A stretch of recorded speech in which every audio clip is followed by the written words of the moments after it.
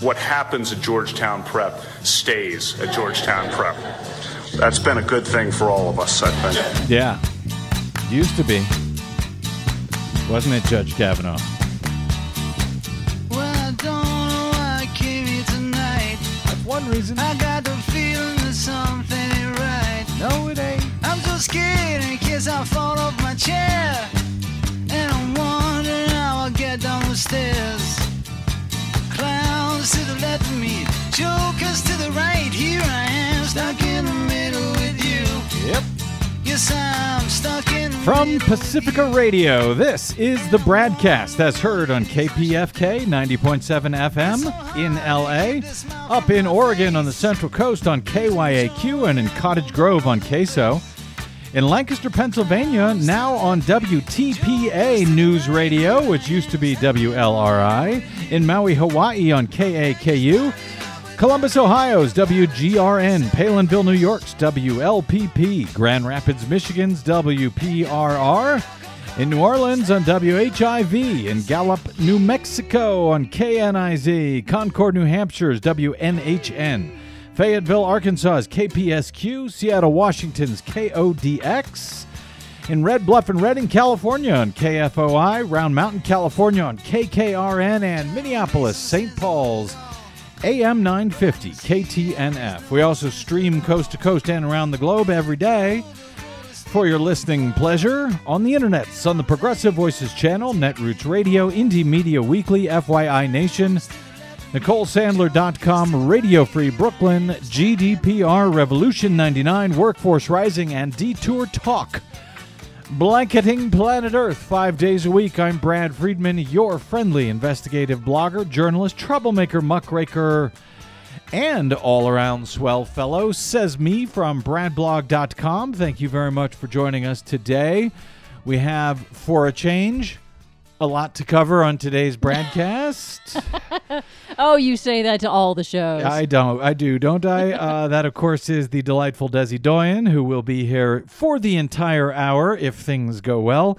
I appreciate the instinct for media outlets, once the worst, most violent effects of a major storm have died down, to, want to move on to other things. That reaction is certainly even more understandable, I guess, sort of, right now, given all of the other things, including allegations of attempted rape against a U.S. Supreme Court nominee and historic midterm elections that are now just over 5 weeks away.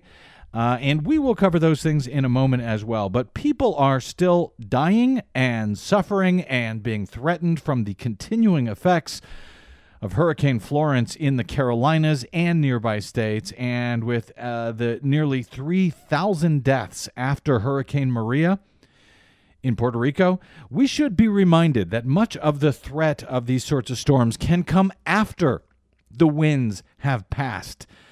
To that end, yes, we are still keeping our eyes on this ongoing disaster, and will continue to do so as we can. So at least a quick update before we get to everything else today from Hurricane Florence. The death toll has now climbed to at least 37 as of Wednesday afternoon, including 2 mental health patients who drowned when a sheriff's van was swept away by floodwaters. And North Carolina's governor has continued to plead with thousands of evacuees to not yet return home just yet. At the same time, President Donald Trump arrived in storm-ravaged North Carolina on Wednesday, visiting a church in the hard-hit coastal town of New Bern, where volunteers have been handing out food to storm victims. No word on how many rolls of paper towels he threw to the suffering residents, but I guess he showed up. I guess that's something. Wilmington, which has a population of 120,000, is still mostly an island right now, surrounded by floodwaters, and people continue to wait for hours for handouts of food and water and tarps. Thousands of others around the state are still in shelters, waiting for the all clear, after submerging North Carolina with nearly 3 feet of rain. The storm dumped more than 6.5 inches of rain in the Northeast, where it's causing problems in other states, including flash flooding. North Carolina's Governor Roy Cooper warned that the flooding in North Carolina is still far from over and will get worse in some places, he said on Wednesday. Addressing roughly 10,000 people who remain in shelters and countless more who are staying elsewhere, Cooper urged those folks to stay put for now, particularly those from the hardest-hit coastal counties. Roads remain treacherous, he said. Some are still being closed for the first time, as rivers are swelling still around the state. But the risk of environmental damage now is growing as both human and animal waste is washing into the swirling floodwaters. More than 5 million gallons of partially treated sewage spilled into the Cape Fear River after power went out at a treatment plant. Why there wasn't backup power at that treatment plant, or why the backup power, if they had it, went out, I'm not yet sure, but that's not good. Officials also said that the earthen dam of a pond holding hog waste was breached, spilling its contents, according to AP, and the flooding killed an estimated, so far, 3.5 million chickens and 55 hogs on farms. Zoe Schlanger, over at environmental reporter over at Quartz, updates us now with the late numbers from the state late today on the what she calls the hog poop lagoons. 21, she says, according to state data, have poop flowing out of them. 67 are likely to overflow very soon. 17 are already flooded. And 5 have been structurally breached. And that's really what is one of the long-term public health hazards of these storms, particularly with Florence, with so many toxic coal ash waste sites that have been inundated and are adding to the floodwaters, the hog manure lagoons, the dead livestock. Those that drowned, trapped in those massive barns. I've been seeing photos and videos of people playing in the floodwaters. No. And I don't think it's getting out to the people that live there that, hey, those waters are toxic. They're contaminated with both human and animal sewage. They should be avoided as much as possible. And there's going to be the task of cleaning up 3.5 million dead chickens and 5,500 dead pigs. Which caused in, Hurricane Matthew just a couple of years ago, it was a huge task and very difficult and very toxic and smelly trying to clean up from that storm. And this one is... This one's still worse. Ongoing. This is ongoing, and it's worse. And the standing waters, that will take, weeks for these floodwaters to potentially recede. That means a lot of standing water. That means mosquitoes and mosquito-borne diseases. So I hope the media can find it in them to at least keep an eye on what is going on right now from the fallout of Florence, and will continue to be going on for quite some time.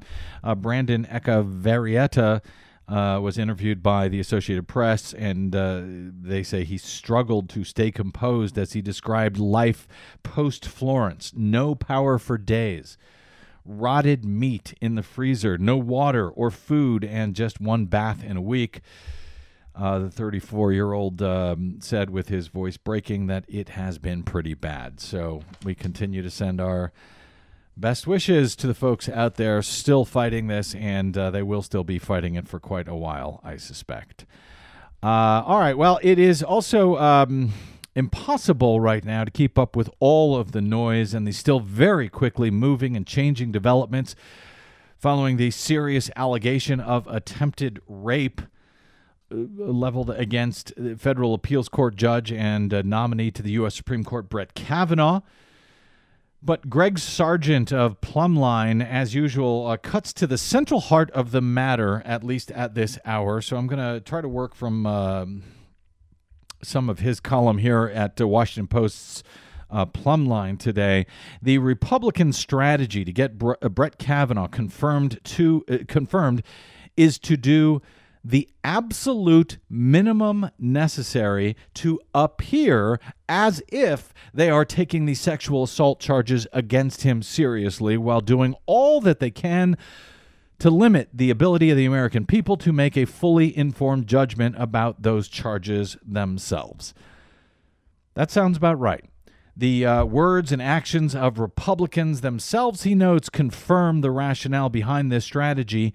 Any delay and further fact-finding into this might make it less likely that Kavanaugh gets confirmed and could threaten more political damage to the GOP's chances in the upcoming midterms. And if confirmation is delayed past the election, and Democrats somehow do manage to win back a majority in the U.S. Senate, that throws the seat's fate into doubt, big time. On Tuesday night, just after we got off air, Christine Blasey Ford's lawyer, she's the accuser here, sent a letter to the Senate Judiciary Committee demanding an FBI investigation into her allegations against Kavanaugh before she testifies to the committee, as Republicans have invited her to do next Monday. In the letter, Ford's legal team notes that since she came forward, she has been the target of, quote, vicious harassment and, quote, death threats, that she's had to leave her home to keep her family safe, and argues that an FBI probe is necessary because some Republican senators have already made up their minds that she is simply, quote, mistaken and, quote, mixed up. Mistaken and mixed up about who tried to rape her some 30 years ago when she was in high school. Mistaken and mixed up were the words that Senator Orrin Hatch, Republican from Utah, used. And now other Republicans have decided to claim, with no evidence to support that conclusion whatsoever, that she's just mixed up. It must have been someone else. It couldn't have been Brett Kavanaugh. But remember Orrin Hatch's name here for a moment. We'll return to him in a moment. Dr. Ford's lawyers wrote in their letter to the committee, quote, a full investigation by law enforcement officials will ensure that the crucial facts and witnesses in this matter are assessed in a nonpartisan manner, and that the committee is fully informed before conducting any hearing, adding that no serious investigation can be conducted by Monday, which is when Republicans have scheduled the hearing at which she and Kavanaugh, and currently only she and Kavanaugh, no other witnesses, including the man Mark Judge, who was said to have been in the room and participated in the attack at that time, only she and Kavanaugh would testify as things are set right now by the Senate Republicans. That man, Mark Judge, for his part, after denying the attack, now says he doesn't remember any such incident. So maybe there was an attack, but he doesn't remember it if it happened. By the way, Mark Judge has written for right-wing outlets like Daily Caller and so forth. So he, too, is a right-winger, just like Kavanaugh. He says he doesn't remember any such incident, and he has said that he has no interest in testifying before the Senate Judiciary Committee, though, of course, the committee could subpoena him and require him to do so, especially since he has no Fifth Amendment right to protect himself here at all, given that the statute of limitations for a criminal prosecution for this assault, that has long passed. So he would have to answer these questions before the Judiciary Committee. So no wonder he doesn't want to speak to them, but, you know, why would he be afraid of doing that if he knows nothing about any of this? Of course, since Republicans don't really want to know what went on here, Mark Judge has not even been invited to appear, much less subpoenaed to do so, as he could be. Republican senators are flatly rejecting the demands by Dr. Blasey Ford and by Democrats for an FBI investigation. Chuck Grassley of Iowa, the chair of the Judiciary Committee, said, quote, we've offered Dr. Ford the opportunity to share her story with the committee, and the invitation for Monday still stands. That's it. Bob Corker of Tennessee. Remember him, the one who was supposedly an opponent of Donald Trump's? He claimed, quote, Republicans extended a hand in good faith. If we don't hear from both sides on Monday, let's vote. He doesn't care. He has no interest in getting to the truth before seating this guy on the highest court in the land. He could not care less. People who regard Bob Corker as some sort of a hero for occasionally very softly speaking out about Donald Trump, Bob Corker is no hero.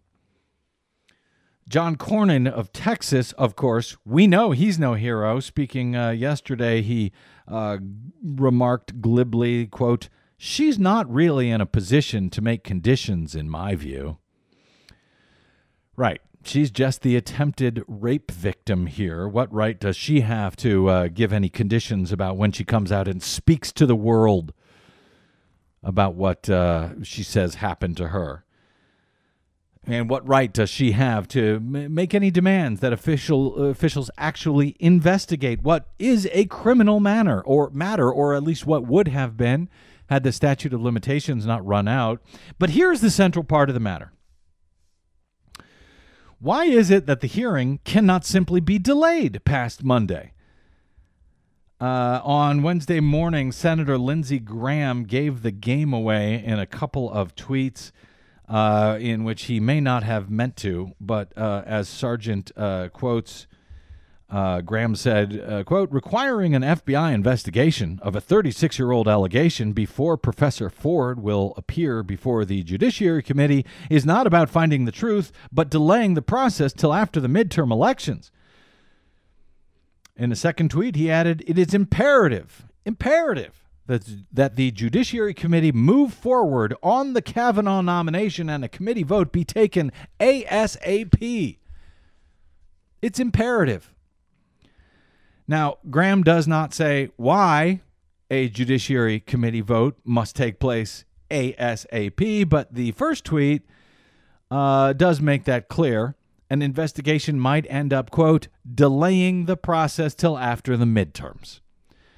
Graham blames Democrats for wanting to do this, but what Graham doesn't explain here is why the fact that this could be delayed until after the midterm should place any limits whatsoever on the Senate's efforts to determine what actually happened here. And, of course, that's because the real answer is that it's untenable as a public position to say that out loud. Because if this is delayed until after the midterms and Republicans happen to lose control of the Senate, then they would have to confirm the justice in a lame duck period, which, as Brian Butler points out, President Trump would be badly weakened in that situation, and this would further cast a cloud of illegitimacy over the process of filling the seat, whether it's filled with Kavanaugh or anyone else at that point, and would compound the legitimacy problem that whoever the justice was would end up then ruling on matters relating to Trump's legal problems. The Wall Street Journal editorial board is helpfully explicit on the real calculus here. They warn, quote, if Democrats take the Senate majority, they'll then insist on no vote until the new Senate convenes in January, which they should, and frankly, they should have already done that. Of course, Republicans would not listen to any of that, and all of which basically concedes that moving forward at this point puts them in a politically brutal position, so they want to get it done as soon as possible, ASAP, as Lindsey Graham said. And not that they care, by the way, about being in a politically brutal position. Not that that would slow them down one bit, even with the results being, ultimately not one, but two alleged Republican sexual assaulters on a 9-member U.S. Supreme Court. I mean, that's what all of this is about. That's the rush. There is zero other reason for the panic currently shaking both the White House and Capitol Hill over Kavanaugh's nomination. There are a few cases that may not go the Republicans' way, if there's a delay because there's maybe a 4-4 split on the court until they can get their swing vote onto the already stolen Supreme Court. But the fear that they could be blocked entirely from doing so. And frankly, if the Democrats take back the majority here, they would be within their rights to not only stall any nomination to the Supreme Court, but block one for 2 years and keep it a 4-4 court for the next 2 years until after the next presidential election, or as Mitch McConnell used to like saying, until after the American people have had a voice in this decision. Sargent concedes the Democrats, of course, may well want to delay this until after the midterms, but even if that is true, the fact that Republicans are citing this is revealing.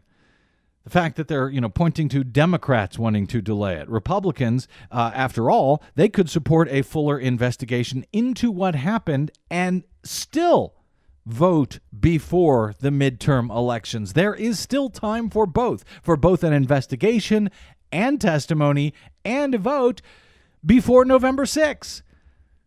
The only thing that would delay this until after the election is if Kavanaugh's nomination becomes untenable, because that fuller investigation actually happens and we learn more about all of this and what actually happened.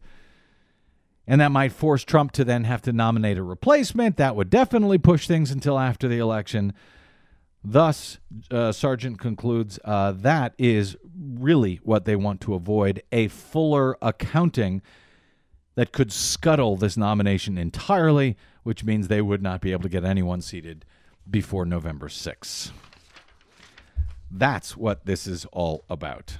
Period. End of story. They don't give a damn about what actually happened to this woman 36 years ago. They don't actually give a damn about waiting to find out her story, about investigating what happened here. They do not want to hear from any more people. They do not want to hear from any more witnesses. On Facebook on Wednesday, a former schoolmate of Christine Blasey Ford posted a note in support of her, writing, among other things, quote, Christine Blasey Ford was a year or so behind me. I remember her.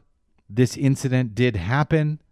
Many of us heard about it in school, and Christine's recollection should be more than enough for us to truly, deeply know to truly, deeply know that the accusation is true.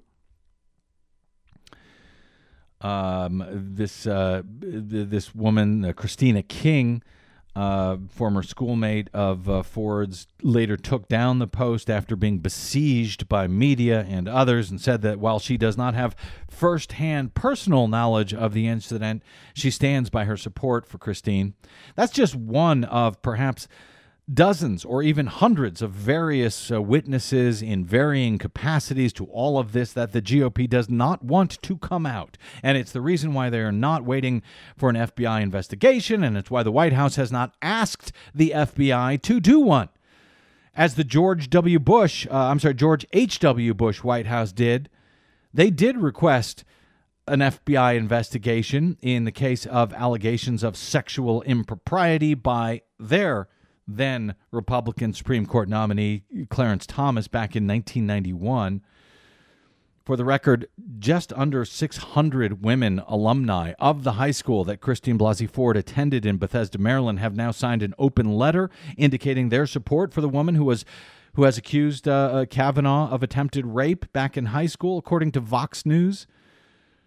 That comes in response to the 65 women who signed on to a letter in support of Kavanaugh that Chuck Grassley, the chair of the Senate Judiciary Committee, was somehow magically able to produce within hours after the allegations came to light on Monday. Those 65 women, claimed that because Kavanaugh did not attempt, I guess, to rape them, he couldn't have possibly attempted to rape anyone else. He treated them fine, so she must be lying. As to the FBI investigation or the lack thereof in this case, Grassley on Wednesday once again said that Ford should consider a hearing that he has scheduled for Monday. Her only opportunity to air her allegations, apparently. That Grassley wrote in a letter responding to her attorneys on Wednesday afternoon. Grassley lied in the letter that it's not the FBI's role to investigate a matter such as this. And he said that they have no power in the Senate to order the FBI to investigate. That is true. They can't unilaterally do so. They can't order the FBI to conduct a background check style investigation here, but there is nothing stopping Donald Trump from instructing the FBI to do exactly that, just as George Bush Sr. did 30 years ago. And that is a point that even Utah's right-wing Judiciary Committee member, Senator Orrin Hatch, even he agrees with that. Even he agrees that the FBI could and should investigate this matter. Orrin Hatch. Or at least he used to agree with it. He did back in 1991 during the Anita Hill hearings for Clarence Thomas. As Steve Dennis of Bloomberg tweeted out today, from the transcript of those hearings some 30 years ago, we didn't have time to track down the audio, but here's the quote. This was back when Orrin Hatch was also on the committee, on the judiciary. He's on it now. He was on it 30 years ago. And Hatch said to Anita Hill at the time, according to the transcript, quote, Chairman Biden and Ranking Member Thurmond, when they heard about this the first time, they immediately ordered this FBI investigation, which was the very right thing to do. And they did what every other chairman and ranking member have done. So, back in 1991, it was the right thing to do to order an FBI investigation, and every other chair and ranking member would have done the same, did in fact do the same. That was Orrin Hatch back in 1991. Orrin Hatch today, he wants to get this over with ASAP. He's not calling for an FBI investigation. Steve Dennis at Bloomberg asks if this was, quote, the very right thing to do for the chairman and ranking member in 91 to ask for an FBI investigation in Anita Hill's case. Why is it not now? Well, we know the answer to that. It's because the Republicans do not want to know what actually happened, period. And I suspect they wouldn't have wanted to know back in 1991, except back then the committee was headed up by Democrats. In that case, it was Joe Biden. As Bloomberg reports today, the FBI could investigate Kavanaugh allegations, but the White House is not asking the Bureau to do so. So that's where we are at this moment. And it all could change by the time you listen to today's show, but that's where we are at this hour and what the headwinds are likely to be for the next several days as Republicans desperately try to do the absolute minimum they can do, the minimum that they can get away with without appearing to attack Dr. Ford herself. And by the way, all of this should be very good news for the Catholic Church.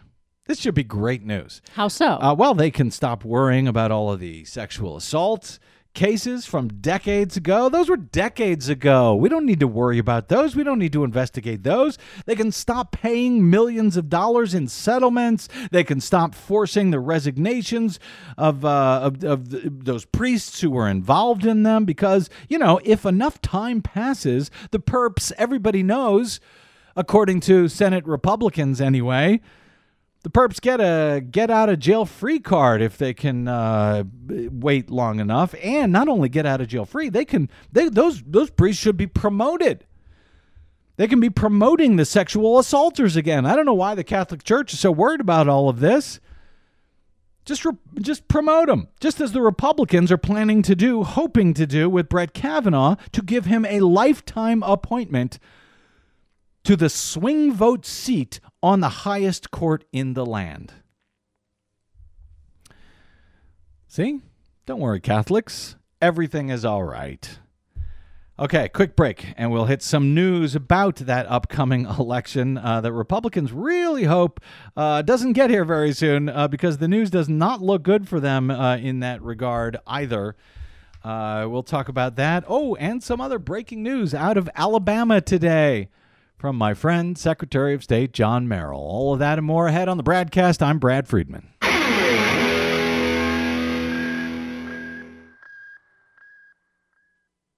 Hey, this is Brad. Do you enjoy your non-corporatized, commercial-free BradCast? Yeah, me too. But we need your help to stay that way. Please consider supporting the investigative blogging, broadcasting, and muckraking that we do here on the BradCast and the Green News Report and bradblog.com with a donation. It's easy. Stop by bradblog.com/donate and drop a few dollars in the tip jar. You can make a one-time contribution or an automatic monthly donation of any amount you like. It's easy. It'll take you about 60 seconds, and you'll help me and Desi stay on the air to continue our troublemaking and muckraking without the corporate influence of anyone. Got it? Thanks. Stop by bradblog.com/donate to help us out today.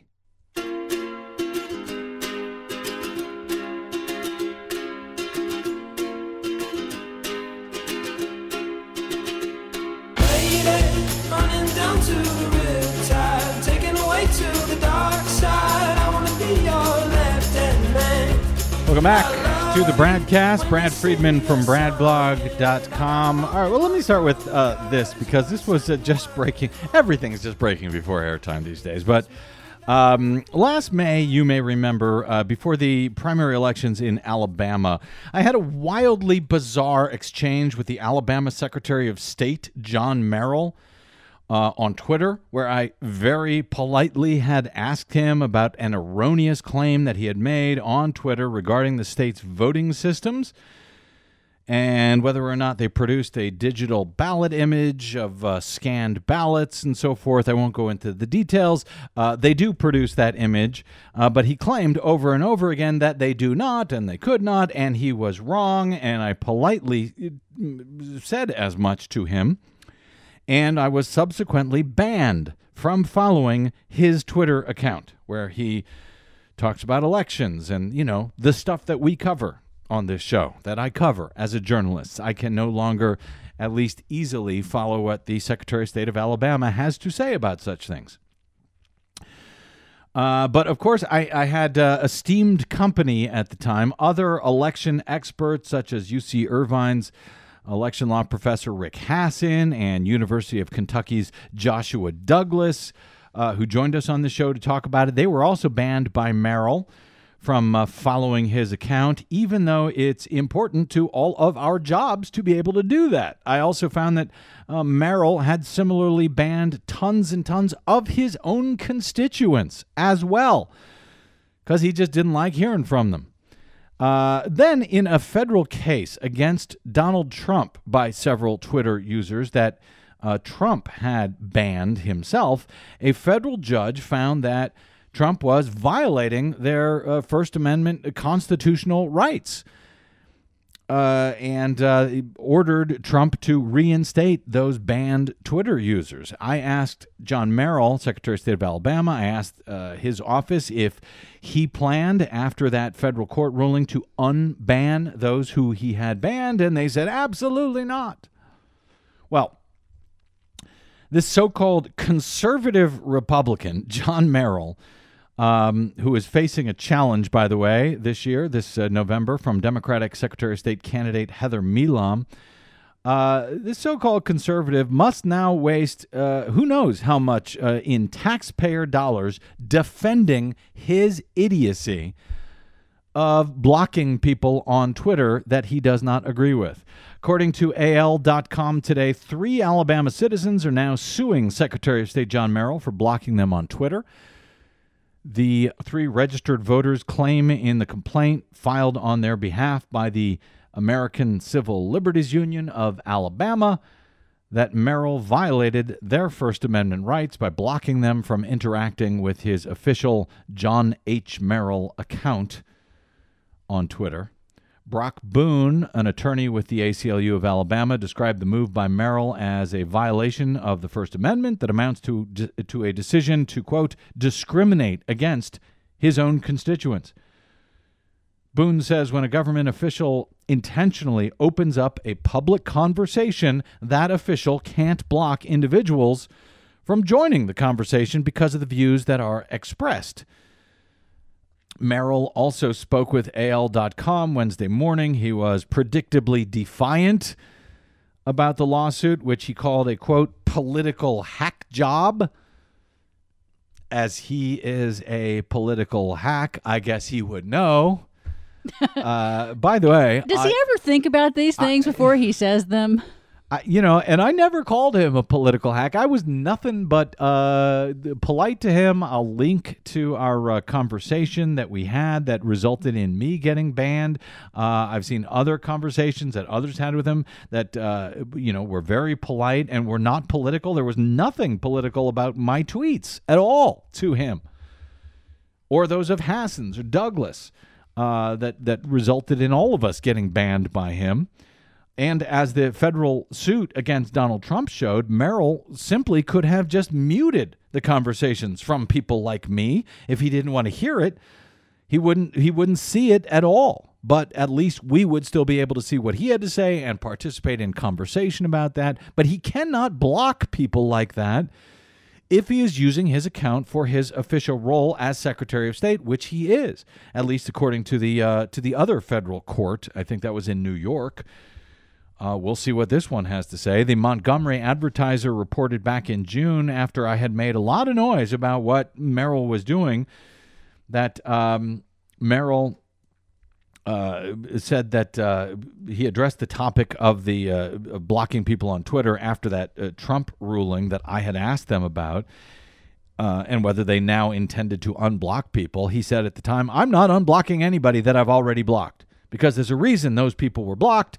And anyone else that I feel needs to be blocked in the future will also be blocked, he said back then, according to the Advertiser, which sounds exactly like what his office told me. The three plaintiffs in this new ACLU case against Merrill that is now before the U.S. District Court of Alabama's Middle District claim that Merrill violated their First Amendment rights. Kimberly Fasking, a student at Samford University's Cumberland School of Law, says that Merrill blocked her after she tweeted a question about crossover voting.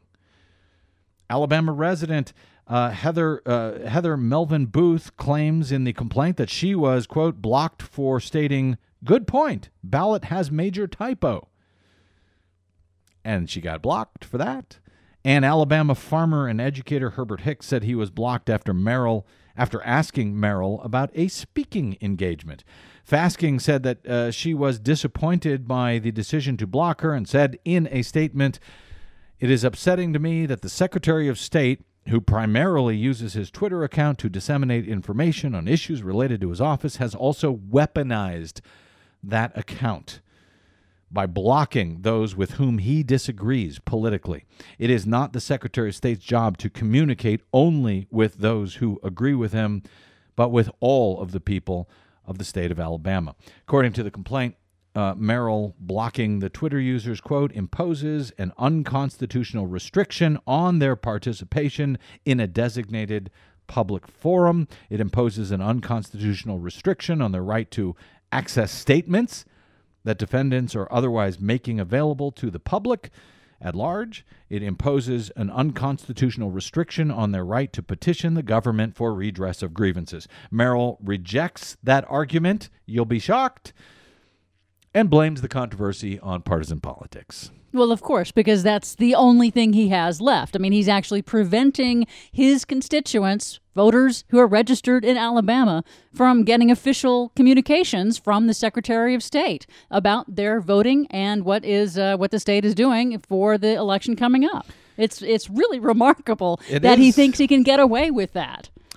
Well, he has gotten away with it so far, but now he's going to have to defend it in a court of law, and those very constituents who are being blocked are going to be paying for his defense, apparently, in this stupid case. Again, he has every ability to not see what people say to him by simply muting those users. But he will not do that. Anyway, for the record, by the way, I'm also blocked. Well, there's a lot of right-wingers who block me, but when it comes to public officials, I'm also blocked by Ohio's Republican Secretary of State, John Husted.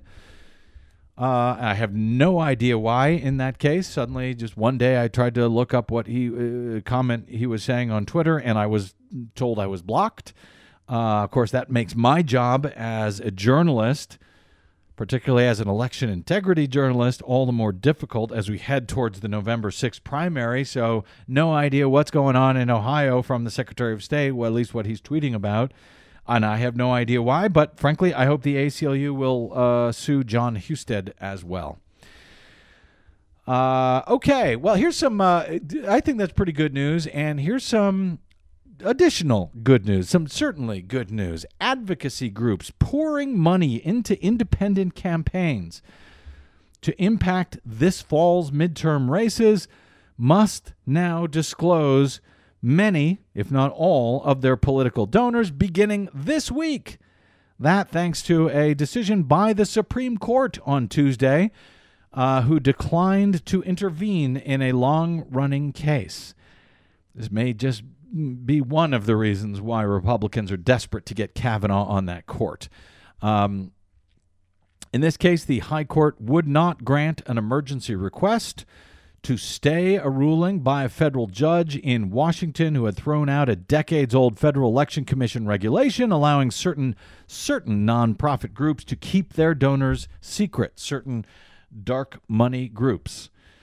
As you have heard about, as we talk about, as the Citizens United case back in 2010 allowed these dark money groups to just pour millions, if not billions, into our election system. With less than 50 days before this fall's congressional elections, the ruling has far-reaching consequences, Washington Post reports, that could curtail the ability of major political players to raise money and force the disclosure of some of the country's wealthiest donors. Good. In an interview, the chair of the FEC chairwoman and, yes, GOP operative Caroline Hunter said that the names of certain contributors who give money to nonprofit groups to use in political campaigns beginning Wednesday will have to be publicly reported. Good. Hunter and other so-called conservatives, as the Washington Post describes them, warned the decision could have a chilling effect just as the midterms are heating up. She said, quote, "It's unfortunate that citizens and groups who wish to advocate for their candidates will now have to deal with a lot of uncertainty less than 2 months before the election," said Hunter, a Republican employee, well, yeah, that too, but Republican appointee to the FEC. It's terribly unfortunate, Caroline, that folks will actually have to be transparent when spending millions of dollars to buy our elections. So sad. Terribly unfortunate that we should know who it is. If you're exercising your First Amendment rights, that we should know who that person is who is exercising that right in an election by spending millions of dollars. That I cannot, by the way, I cannot compete with. I don't have millions of dollars to spend on elections. But a whole bunch of secret millionaires and billionaires do. Well, now those secret millionaires and billionaires are going to be known, at least in a few cases here. Noah Bookbinder, the executive director of Citizens for Responsibility and Ethics in Washington, or CREW, said this is a great day for transparency and democracy. Said we're about to know a lot more about who is funding our elections. I'd say who is buying our elections, but I take Noah's point. The ruling last month, in this case by Chief U.S. District Judge Beryl A. Howell, will be challenged on appeal, so this still could change, but in the immediate, the decision will now force major groups on the left and the right to scramble to reassess how they're going to finance the fall campaign. Nonprofit advocacy groups which do not have to publicly disclose their donors as political committees do, will now have to begin doing so. They'll now have to begin reporting the names of contributors who give more than $200 per year towards their independent political campaigns. That change, the Post notes, could affect heavyweight groups across the political spectrum, including the Koch-backed Americans for Prosperity on the right and the League of Conservation Voters on the left. Of course, the Kochs spend far more money than the groups on the left, but, even Steven, it's going to affect everyone the same way, says the Washington Post. This case began nearly 6 years ago when Crew filed a complaint to the FEC. We have been covering it for all of those years and longer, this particular case. It's amazing and I suppose helpful to let people know that these take a long time to resolve. And it's a long time getting through the judicial system. The litigation takes time to resolve, but, hopefully in the long run, justice wins out. If we have a long run at this point, the way things are going. Back then, the original complaint argued that the FEC should require Crossroads GPS. Karl Rove's outfit. Yes. That they had to disclose the names of their donors behind a $6 million effort. It ran in 2012 against Democratic Senator Sherrod Brown in Ohio. So at the time, the FEC deadlocked on whether they should open an investigation into Crossroads, despite the findings of the FEC's own investigators that, yes, the bulk of the money spent by Crossroads was on political advocacy.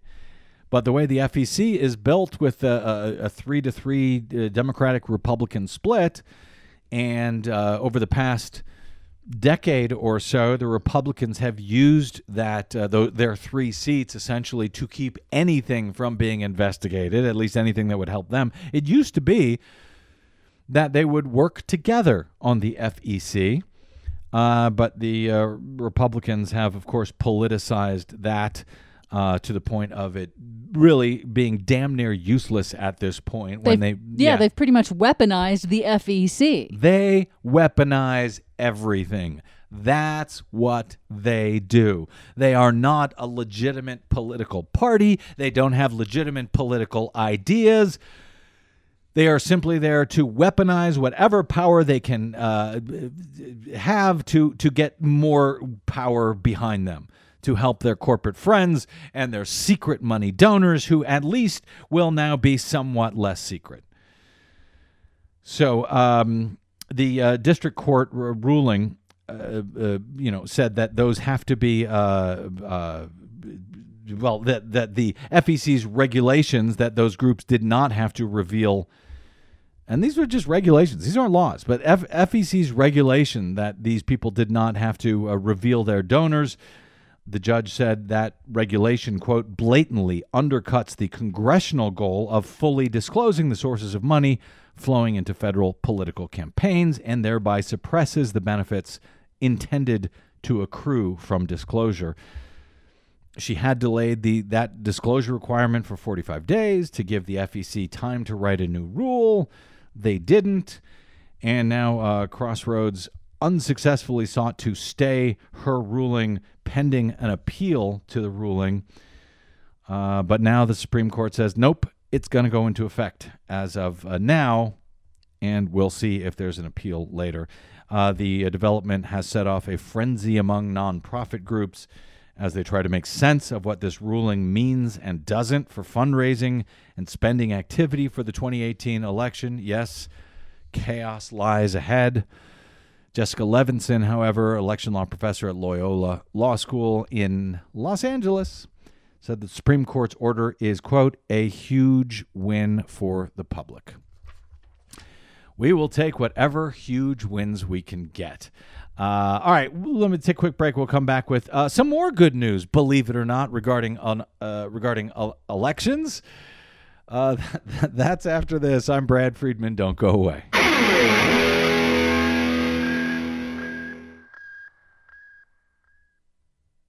Hi, this is Desi Doyen from the Green News Report and the BradCast.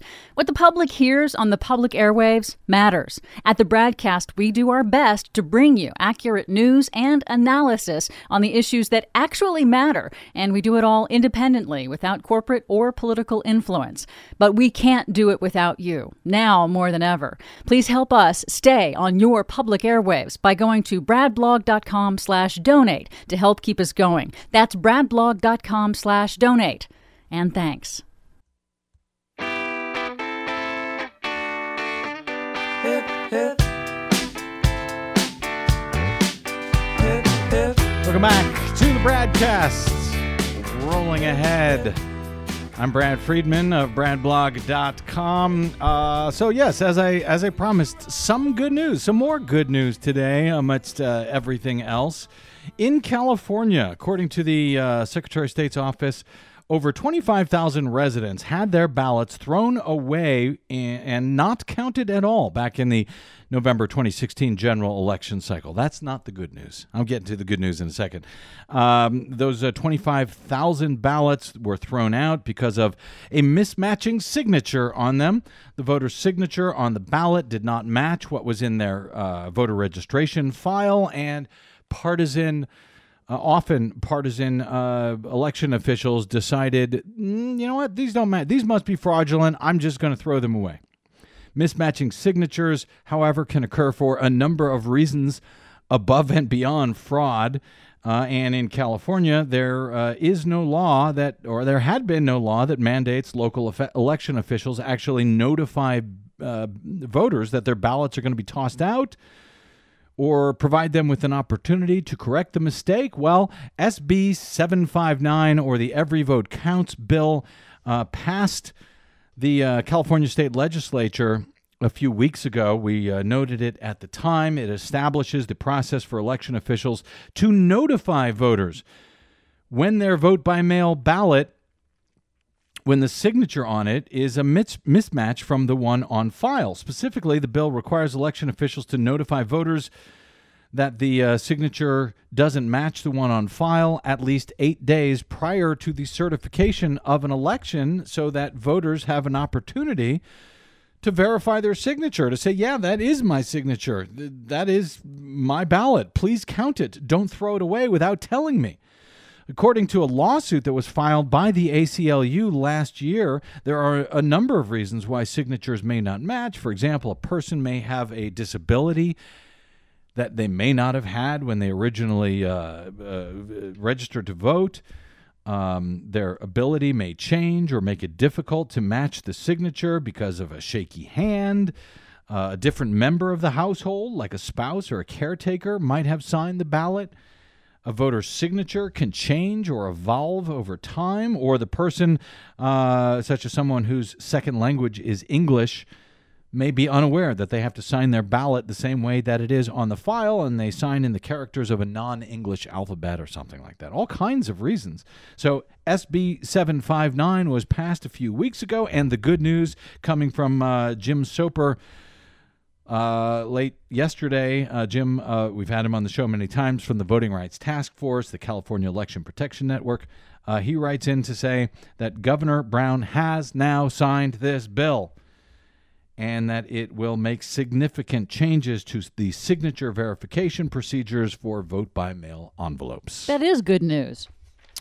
That is good news. Good news for voters. Good news for voters, for all voters, and alleviates, well, at least one of the many concerns that I have regarding vote-by-mail. At least in California. At least in California. And I don't know how many other states where they can simply throw out ballots if they want to without notifying the voters and giving them a chance to do something about Remarkably, it has to be put into the law to force election officials to notify voters first before they toss the ballot. Seems like that would be common sense. Common sense, something that they would do automatically, but no. All right, we've got some good news for Democrats in a number of states. Democrat Tony Evers is pulling ahead of Scott Walker in the race to become Wisconsin's next governor. That, according to the Marquette University Law School poll released this week. The Marquette poll is considered to be the gold standard for election polling in Wisconsin. Evers earned 49% of support among likely voters compared to 44% for Scott Walker. It's the first time since Evers won the nomination in August that he has led Walker in the Marquette poll. Last month, the two nominees were tied at 46%. Walker previously won his seat in GOP wave years, and his crackdown on voting rights and cuts to the state education budget have hurt him in Wisconsin. Support for Evers, the state school superintendent, appears to be bolstered by independent voters. According to Marquette, GOP support for Walker and Democratic support for Evers are both over 90%, but among independents, the breakdown is 52% for Evers and just 32% for Walker. A 20-point split among independents in Wisconsin in the governor's race. Results also from Marquette look good for Democrats in the U.S. Senate race, with incumbent Senator Tammy Baldwin expanding her lead from 2 points to 11 in her race against the GOP challenger Leah Vukmir. Baldwin earned 53% of likely voters compared to 42% for Vukmir.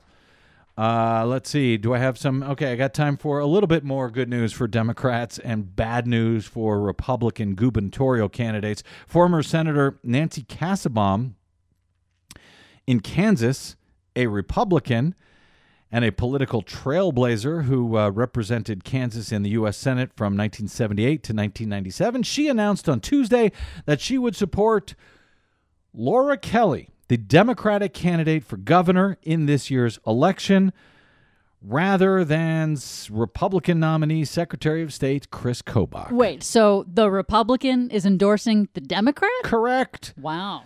And she's not the only one, by the way, in Kansas, not the only Republican. She says, I'm a Republican, but that doesn't mean you walk lockstep, always with the party. According to the Kansas City Star, she says, it seems to me that Kobach has developed a record that shows a focus on ways to accomplish his end goals that I think are not the best for Kansas. That is very polite. Dozens of other high-ranking Kansas Republicans in the state have also backed the Democrat Kelly, including the state's former governor Bill Graves and former senator and lieutenant governor Sheila Fromm. That race is, it has three, a Republican, a Democrat, and an independent who is siphoning off votes right now from the Democrat. So Kobach still has a very good chance to win the controversial and frankly embarrassing for the state of Kansas, Chris Kobach. But yet another endorsement for the Democrat here from a high-ranking Republican could make a difference on November 6th. Wow. And of course, the thing that will really make the difference on November 6th is turnout. And voter turnout has to also be greater than the margin of voter suppression, especially in many of these red states where gerrymandering, photo ID restrictions, any number of dirty tricks are all going to come to fore in preventing people from voting. Turnout and the ability to count those voters who do turn out and are managed to have their vote counted as cast. Not necessarily easy in Chris Kobach's state of Kansas, where Chris Kobach is overseeing his own election for governor as the state's top election official as Secretary of State. We'll continue to keep our eyes on that and much more in the days ahead, but we got to get out today. My thanks to our producer, Desi Doyen, and to all of you for spending a portion of your day or night with us. It is appreciated more than you can know. If you missed any portion of today's show or any other, download it anytime for free at bradblog.com. You can find me on the Facebooks and the Twitters, where I am the Brad Blog, and you can drop me email if you like. I'm bradcast@bradblog.com. And finally, my thanks to those of you who keep us going by stopping by bradblog.com/donate. We need your support there now more than ever. bradblog.com/donate. If you'd like the BradCast to keep going, we've been fighting to continue through this year's midterm elections. We just may make it. Thank you. All right, until we meet again, I'm Brad Friedman. Good luck, world.